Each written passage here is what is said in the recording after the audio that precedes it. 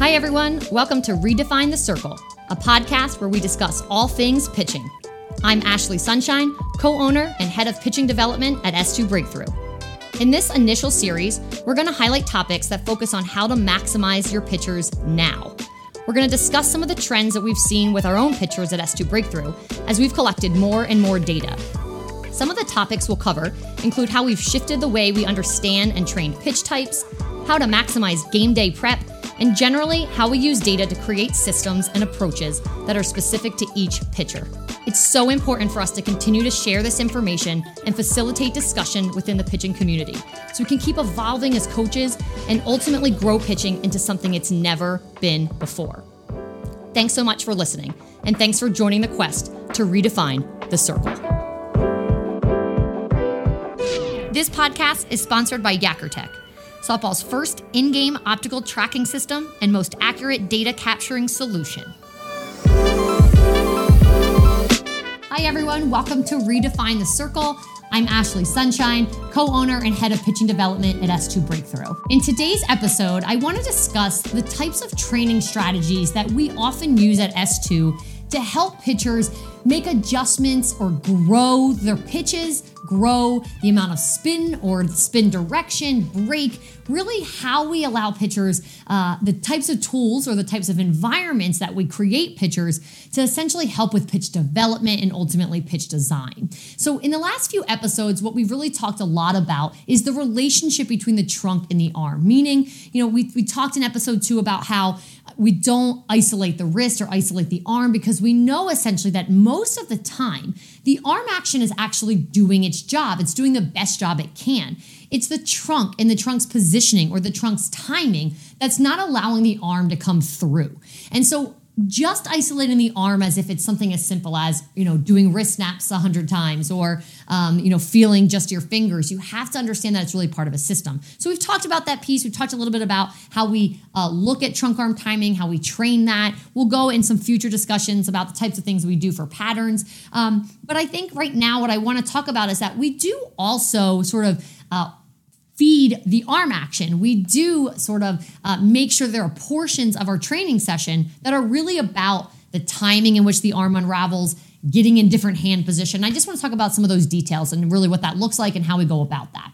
So first thing I would say is that the foundation to being able to produce more on the ball, to being able to get the ball to break, to spin better and break more, is arm variability. And so this concept is just a staple. I will talk about this concept a little bit more in a few episodes, but this concept of just arm variability is a staple in our program. And the foundation of building that for us is using plyos and using plyos in a very specific manner. So oftentimes I will, at the end of using plyos in a pitcher's warm-up, when I sort of, build out their program to be very much based on patterns and syncing up arm and trunk and slowing things down, we get to the end of the warm-up in plyos, and I typically, ask our athletes then to really rapidly change the weights in which they're throwing. And what I'm asking them to do is to accomplish the same task, hit the same X or mark on the wall, regardless of the weight that's in their hand. And so I am forcing variability on the arm. When there's a heavier ball versus a lighter ball in their hand, they have to manipulate the timing at which they're unraveling to accomplish the same task. So to me, this is the foundation. You want your trunk to be as stable as possible so that the arm can be variable. That's what we're shooting for. So that's sort of the foundational concept that I really build into the majority of our pitchers. We're not talking about intent to get a pitch to do one thing versus another yet. It's just this concept of making sure that you produce some variability in your arm action and you have some control over that. After that, what I would say is that when we look at what pitchers are currently able to do, we obviously have the luxury of having a high-speed camera, Rapsodo Insight. And so when pitchers are throwing different pitch types, we have this ability to then be able to give them instant feedback. So, okay, if we have a pitcher in front of us, we have pitcher A, and she throws a drop ball, and we know from her assessment, we know from the data we have, that she's throwing this pitch 4 or 5 inches of break. And really, for this pitch to be more effective, we want to try to gain another, 2 inches or so of break consistently on this pitch. So in order to do that when she's throwing, the first thing that I would do is show her hand position on the ball. Now, I know that this is sort of like a privilege that we have to have these resources, but I would show her where her hand position is on the ball so she can see, okay, it's this that's leading to, your inability to sort of get the ball in a better spin axis. So what we need to do in order to produce more break is get your hand here. I want to make sure it's clear to her, and you don't need high-speed camera or insight to do this. You can just kind of talk to the pitcher, but I think the visual, in addition to being able to explain it, is really powerful for pitchers. So to be able to show them, this is the change we're trying to make. So intent is just clear right off the bat. Then the first variable that I would manipulate, and that's how I really think about when I'm designing training sessions. I say this a lot, but I don't really spend my time coming up with drills that look fancy and weird and different. I have a pet peeve, honestly, when it comes to, creating drills just so that they look different, just, to put a label on it like it looks progressive or something. I think it's so important to know that there are some things that are traditional that are great. There are things that look weird that are not great. I think what I spend my time on is like, is it real? Is it truth? Does it work? Can I measure it and I know it's working? And I really think that, so again, I don't really spend my time coming up with strange drills. I spend my time trying to create environments or changing variables, changing constraints that really match what works for that pitcher. So the first variable is intensity. That's really the simplest one to me. So intensity, I ask the pitcher to go at a lower intensity. I ask her to move up. So I never have her at a full 43 feet.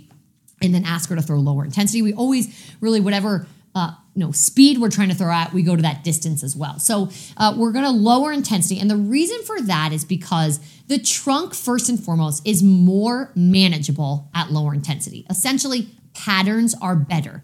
This is not like, I just assume. We have used our sensors, we've used our biomechanics graphs and looked at them and read them. And essentially what we can see is that the first thing we see change with pitchers when we're in training is that at lower intensity, their patterns look clean. And then it just takes longer for those patterns to build their way back up to high intensity. Makes perfect sense. So I'm going to put pitchers in an environment where the trunk is managing itself a little bit better. We're taking this concept out of power. And so usually it's the power element. It's the max intensity piece where compensations start to are born essentially. So we remove that. Now the trunk is more stable. And now just by nature, that pitcher can feel her arm action, feel the timing of when she's unraveling, then feel her hand position on the ball just a little bit better than she does at full intensity. So that's the first thing. Proprioception is higher, trunk is more manageable. That's really, really key. The goal, remember, is to translate what's happening in that sort of environment, this drill, if you will, to what's going on at full intensity. And so for me, I would rather just slow it down and keep what the motion actually is, what's actually occurring in the motion, and just make it more manageable, then create a drill where it doesn't actually match. Because what we have found in our data is that doesn't connect. It doesn't translate. The only thing that I will do oftentimes, if a pitcher comes at lower intensity, sometimes I give her a little bit of a different drill, but it's really simple. So an example of that is I might say, okay, we're trying to get our hand in better position on the ball because we know we need 2 more inches of sink on this pitch. Okay, so let's start what I would just say one-step walk-ins. This is just a nice, imagine you were just having an underhand catch with your partner across from you, just like you would overhand. You're just stepping into it. Essentially, there's no load, there's no tension, there's no concept of tension. It's all just fluidity, relax, and really it kind of takes the concept of posture, again, tension, trunk out of the equation. It's just the arm. This is arguably making the motion look not like the motion, but the arm still gets in its position, and it allows, I think, this extra focus on what the arm action is doing, when it's unraveling, and where the hand is on the ball. And then I'll progress it. Okay, we're going to do just a handful of one-step walk-ins. Can you feel like you're trying to manipulate your hand position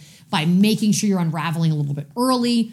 If that feels good, let's add some tension back. We're still at low intensity. Now we'll just go into, whether it's maybe just a regular motion, what I would call regular start at, lower intensity, 75%. And so now we're adding this load concept, this launch. So it's making it look a little more like the pitching motion because of that piece. We're adding the trunk element in now, but we're still at low intensity, so we're still keeping it pretty manageable.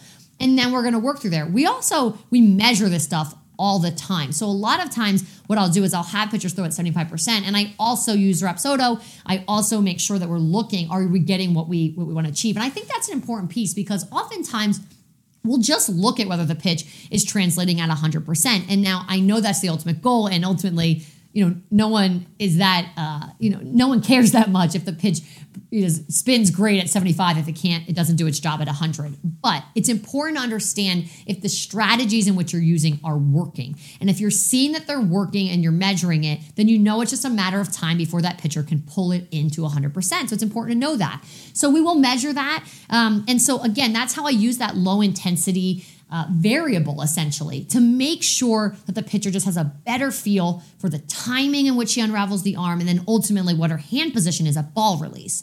We can also use high-speed camera at low intensity. And again, we certainly can look at ball flight data. And so she can get some instant feedback on what's going on so she can feel what's happening and she can see what's going on.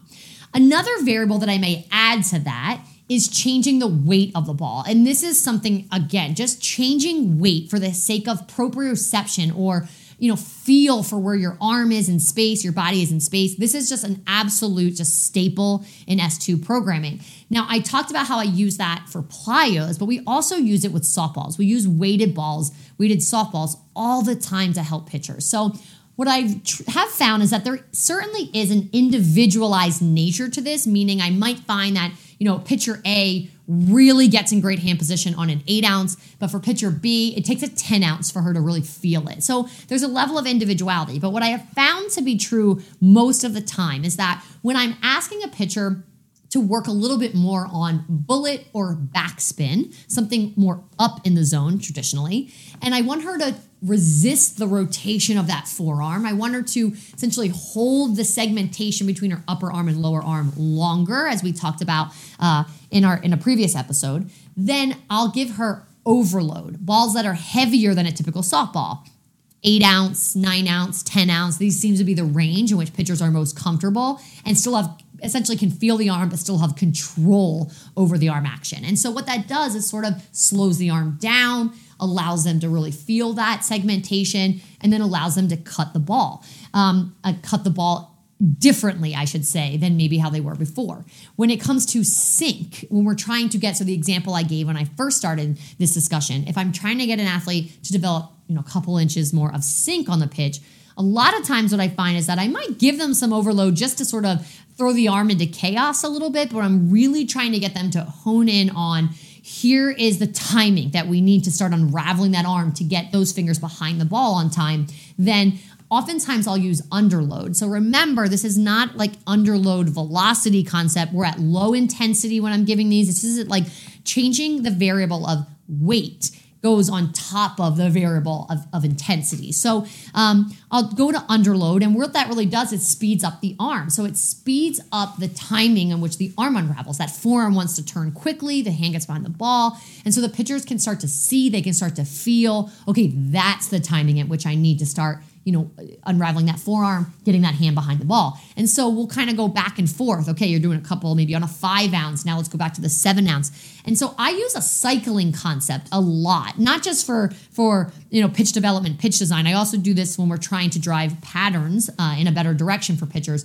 But cycling meaning that I'll find the variables that really work for this pitcher. So I might say, okay, athlete A, when she's on a 5-ounce ball at 75% doing this drill, just at regular start, maybe, this is where she's achieving the best spin direction. This is the break that we are ultimately going to need at 100%. So we're going to throw a handful in that environment, and now I'm just going to change one variable at a time. So same environment, but now we're going to throw some on a regular softball. Now let's go back. Let's cycle back to the environment where she was at really, really syncing well, and her brain and her body were right on target with timing, and were able to accomplish what they needed.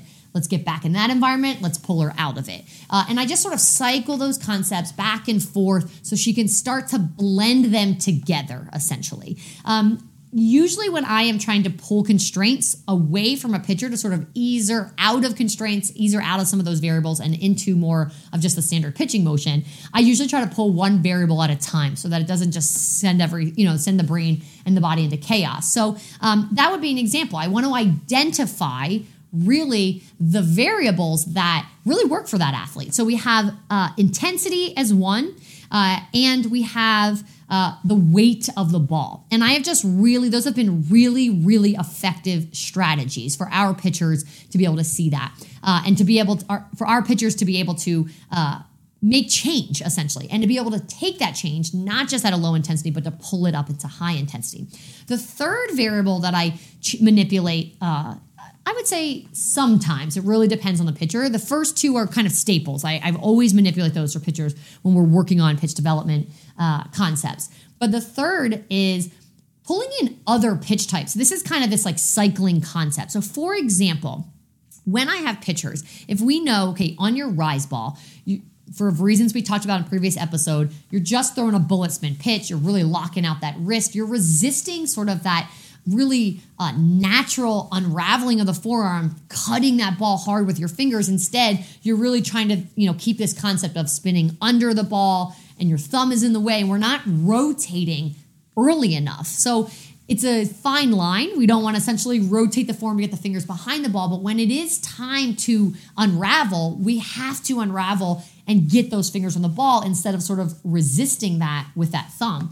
So in order to get her to do that, again, we'll use Insight, high-speed camera. We'll make sure she understands the concept that we're describing. And then what I may do is send her back into low intensity where we can feel the arm action, and I might start to cycle other pitch types. So examples of this might be, okay, on your screwball or on your curveball, you do a really great job of just cutting hard. You're not trying to like isolate that wrist, hold tension in the wrist and spin under it.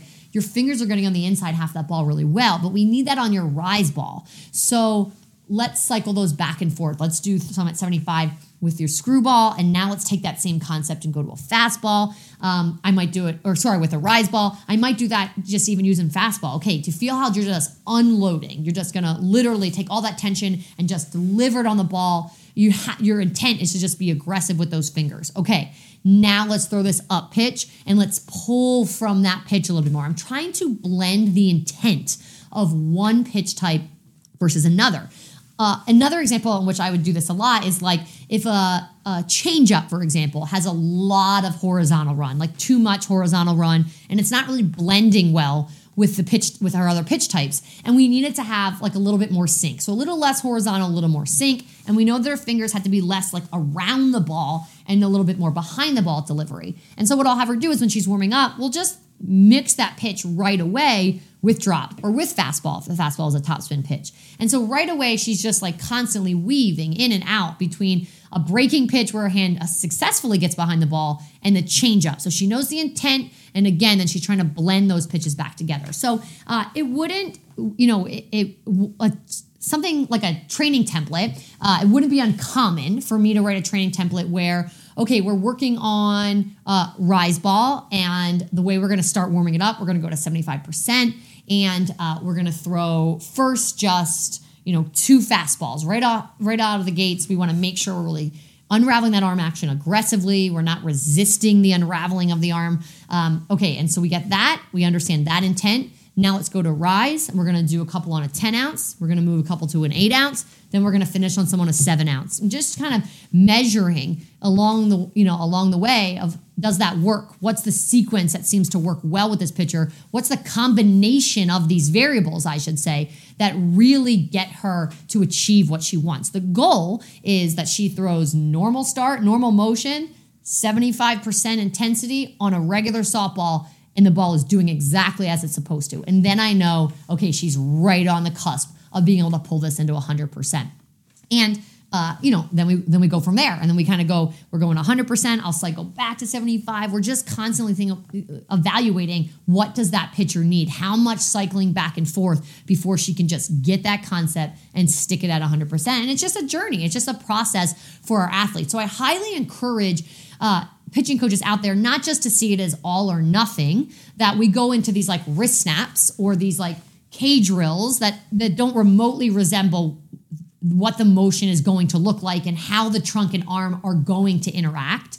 And then we just ask them to do it at 100%. The gap between those things is just, it's huge. And so I really encourage you to start to essentially just make the motion a little bit more manageable, even if it's something like, okay, well, I don't have access to weighted balls, or, even the intensity concept is something that everyone can implement, and just start to see, is the pitcher able to do a better job when I just simply make the motion a little more manageable? I take the power concept away, this trunk is more stable, and she can feel what she's trying to do. And I think those baby steps are ultimately how we get to progression. I think also just generally, this is where the conversation about how we use data in the background and how we use data on the spot, this is just really like a good segue into that conversation. Because what happens is we collect data in the background, whether it's assessment or just sort of constantly on our pitchers. And when we show them their dashboards, we show them what their data looks like, they see, okay, this pitch is, I see where it sits now. What I'm going for is this. And pitcher A is not going for the same thing as pitcher B or C or D. They all have something different based on how their pitches really relate to all the other pitches they throw. It's not about just isolating one pitch, but it's about understanding the story of how their pitches work together. And so from there, we determine whether or not a pitch just needs to stay as is, whether or not it needs more. So that's the first piece of sort of collecting data in the background and communicating that effectively. The second piece then is once they know that information. So I think sometimes coaches will say like it's overwhelming for pitchers when they're just constantly looking at data, but not if you've built the systems where they understand what they're going for. So I see that this pitch, this drop ball has to be another 2 inches. It's just not enough based on what I'm throwing right now. I need that variability there. I'm not throwing pitches up. This is a pitch that I need to grow. Okay, so I understand what I'm trying to accomplish. I'm watching the high-speed camera. I see where my hand position is. I know where it has to be. Okay, so I'm going to try all these strategies, and I am going to essentially look to Rapsodo for feedback. I'm going to look to the ball flight data for instant feedback. Okay, that one I think my hand position wasn't good. That one felt better. I think I got behind that a little bit more. I look, I wait, I see like, yep, I was right. I felt that one. That's where you start to all of a sudden put the athlete in charge. It's communicating all of those pieces early on, but then allowing her to associate feel and what's actually happened on each individual pitch. That's so powerful. And I feel like it's just a critical piece in getting pitchers to really be able to make change, to own that change, and tap into that change on their own. So those variables and this concept, this conversation, I wanted to talk about today because, again, like I said, we talk a lot about, not doing things related to the arm or isolating the arm and making sure that we're always focusing on arm action as it relates to the body, or, making sure that we understand them as a system. But that doesn't mean that we don't have ways within training that we're really focused on arm action. We just don't remove the concept of the trunk-arm relationship as we're doing it. So I wanted to describe that process or those processes in a little bit more detail. This is so not cookie cutter. These are strategies that, as a whole, we certainly use, but it's important to really watch each pitcher's response to those variables or response to those constraints. It's really when you can hone in on, okay, when this pitcher is in this environment with these variables, this is when she's really getting it. That's what you have to watch out for. And then that's when I, start to really see change being made because I've sort of found the right environment. And so that's really what I was referring to regarding, why I spend my time on the constraints, the variables, the environment, and manipulating those pieces versus just trying to come up with, the newest, the hottest, the weirdest looking drill. So that is just today's discussion. I hope that was helpful. I hope all of you who are watching or listening learned a little bit of something and feel like you can implement some of these things with your pitchers. As always, would love to hear your feedback, would love to get some questions from anyone out in the pitching community who is listening and has some thoughts on how this may or may not be translating well with their pitchers. The goal of these conversations are just to keep growing conversations and keep coming together as a pitching community. So thank you again for watching, for listening. Really enjoyed today's discussion. Hope you did too. And I will see you on our next episode. Thanks for listening to today's episode. I'd love to connect and hear your feedback. You can contact me directly at ashley@s2breakthrough.com. If you're listening, you can leave us a review, or if you're watching, go ahead and leave a comment below. Also, be sure to follow S2 Breakthrough on all of our social media channels and subscribe to Stream S2 to find all things player development. Until next time, quest on.